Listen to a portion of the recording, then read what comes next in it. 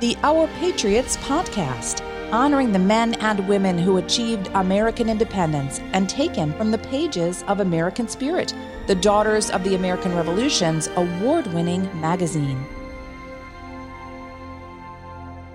Master Gardener of West Point, Thaddeus Kosciuszko, written by Nancy Mann Jackson and appearing in the January-February 2012 edition of American Spirit magazine. For the past 2 years, the cadets at the United States Military Academy at West Point, along with local volunteers and faculty members, have been restoring the campus garden overlooking the Hudson River. One of the oldest gardens in the United States, it was built in 1778 by Thaddeus Kosciuszko, the chief engineer commissioned by General George Washington to design and build the fortifications at West Point during the Revolution.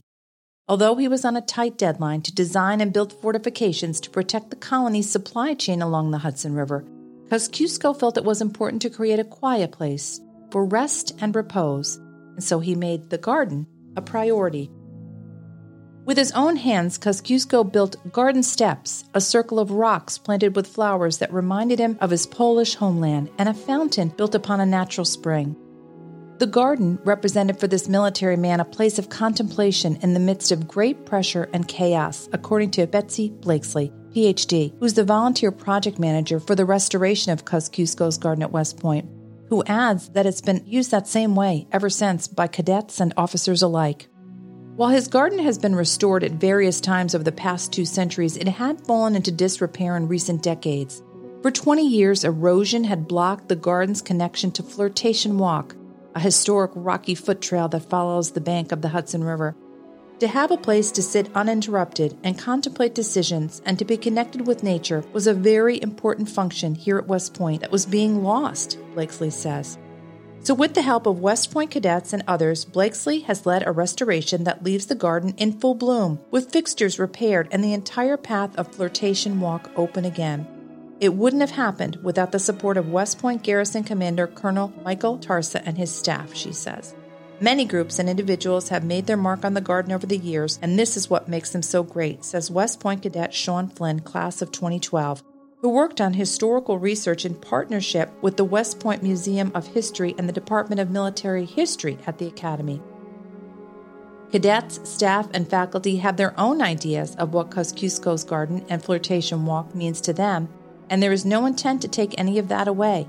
The main goal of the renovation is the continued importance of the locations for the enjoyment of their visitors. Making the locations more inviting enables more people to share in their incredible story. Today, it's not unusual to see cadets in the garden making phone calls or to see professors and their students racing to hold class in the garden on sunny days, Blakesley says.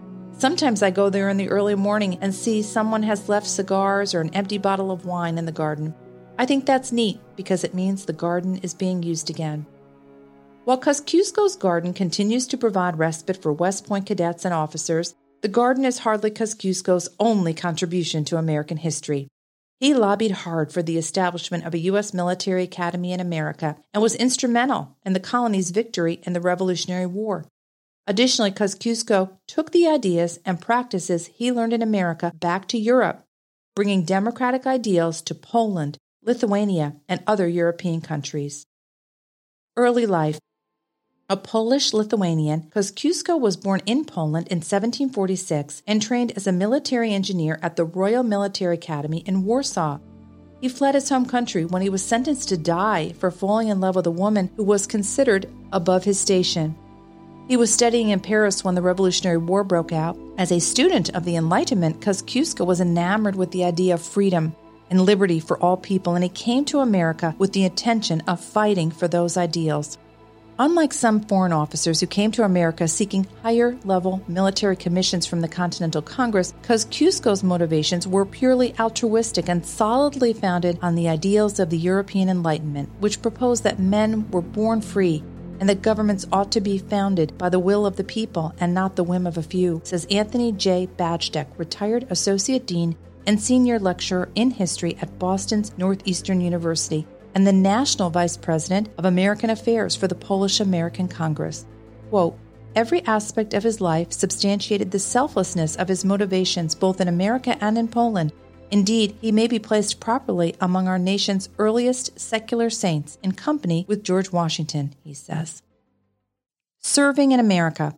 Kosciuszko arrived in America in 1776, literally showing up on Benjamin Franklin's doorstep with little more than a revolutionary spirit and a genius for engineering, says Alex Storozinski, president and executive director of the Kosciuszko Foundation and author of The Peasant Prince, Thaddeus Kosciuszko, and the Age of Revolution. He began serving in the Continental Army as a volunteer, but within a couple of months, Congress commissioned him as the Army's head engineer. His first duties were in Philadelphia, where he was tasked with the fortifications of Philadelphia. In Pennsylvania, Kosciuszko first read the Declaration of Independence. Moved by the document and its espousal of his own beliefs, he set out to meet its principal author, Thomas Jefferson. A few months later, when the two met in Virginia, they spent a day discussing philosophy and other common interests and became good friends. On many occasions during his time in America, Kosciuszko was a guest at Jefferson's Monticello.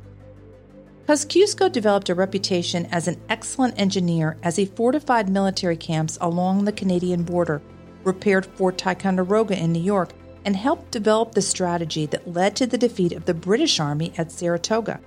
Kosciuszko's strategy won the Battle of Saratoga. Thus, he was responsible for the turning point of the American Revolution, Storozinski says.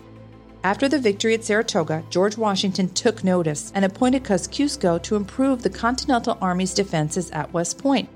He stayed there from early 1778 until August 1780, and his plans for fortifying West Point were quite valuable, as protecting the Hudson River was crucial for the Continental Army.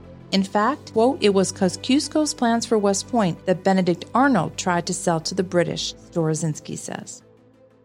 Kosciuszko was instrumental in determining West Point's future as the home of the United States Military Academy.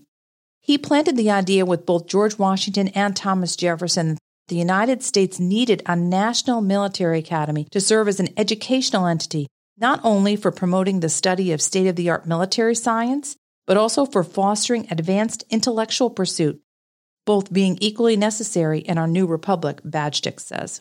Although Sylvanus Thayer went on to become known as the father of the United States Military Academy, during the Academy's earliest years, Kosciuszko was known as the patron saint of West Point, Badgedick says.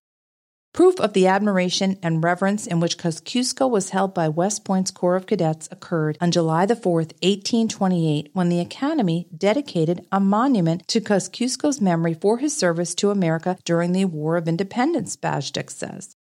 Although George Washington made West Point his headquarters at one point and went on to become known as the father of his country, the Academy did not raise a monument to him until 1913, some 85 years following the installation of the monument to Kosciuszko. After 7 years of service, Kosciuszko was awarded the rank of Brigadier General in the Continental Army. He also received American citizenship and a grant of land near Columbus, Ohio, and was admitted to both the prestigious Society of the Cincinnati and the American Philosophical Society. Along with Lafayette, Kosciuszko was one of only 2 foreign officers who served in the American Revolution to be honored with membership in the Society of Cincinnati, Badgedick says. His lifelong friendship with Jefferson. After the Revolutionary War ended, Kosciuszko went back to pursue the same ideals of freedom and liberty for his own people. He became a national leader and a defender of Poland against Russia, Prussia, and Austria, earning him secular sainthood among Poles as well as Americans, Badgedick says. His life, in short, made him a role model on 2 continents. He was driven by a concern for the welfare of others, standing in America and in Poland as a believer in freedom, democracy, and equality, and giving up comforts and personal pleasures in pursuit of those objectives. Kosciuszko's lifelong correspondence with Thomas Jefferson, particularly concerning the immorality of owning African slaves, reveals his firm belief in freedom for all people without exception. Some of his beliefs may have been influenced by his friendship with Agrippa Hall, a free black who served as his orderly and assistant during the war. Kosciuszko's attitudes on slavery were radical for his time. When he left America, he left his salary from the Continental Army, about $15,000, with Jefferson, instructing him to use the money to purchase and free slaves, Storozinski says. Kosciuszko even asked that Jefferson reserve some of the money to buy land, cattle, and farming tools so former slaves would be able to support themselves. Quote, Kosciuszko fought not only for freedom of the American colonies, but also for black slaves, European serfs, Jews, American Indians, women, and all people, Strozinski says. Thomas Jefferson even called Kosciuszko the purest son of liberty I have ever known. Thaddeus Kosciuszko died in Switzerland in 1817. Jefferson eventually withdrew from his promise to act as executor of the will after a bitter and expensive legal battle, and the money was given to Kosciuszko's descendants. A living reminder. At West Point, Kosciuszko's garden is a living reminder of the patriot and his contributions to a long history of American military strength. Kosciuszko's garden and flirtation walk, to me, represent an opportunity to grip hands with those members of the long gray line that have gone on before me, says Cadet Flynn. While our lives, as any old grad will not hesitate to tell you, are certainly different in many regards, we all share our membership in the Corps. An opportunity to spend a few hours or even minutes in the garden or on flirtation walk is an opportunity to reach into that nexus for guidance or reassurance. Taking a few moments of contemplation there before selecting branches, making a big personal decision, or even before an exam allows us to place things in perspective. When restoring Kosciuszko's garden, it is a great passion of mine. I understand that history is not for every cadet, he says. However, it is my duty to provide the opportunity for my peers to learn about the institution they're a part of, and if they choose, to use those resources to aid them.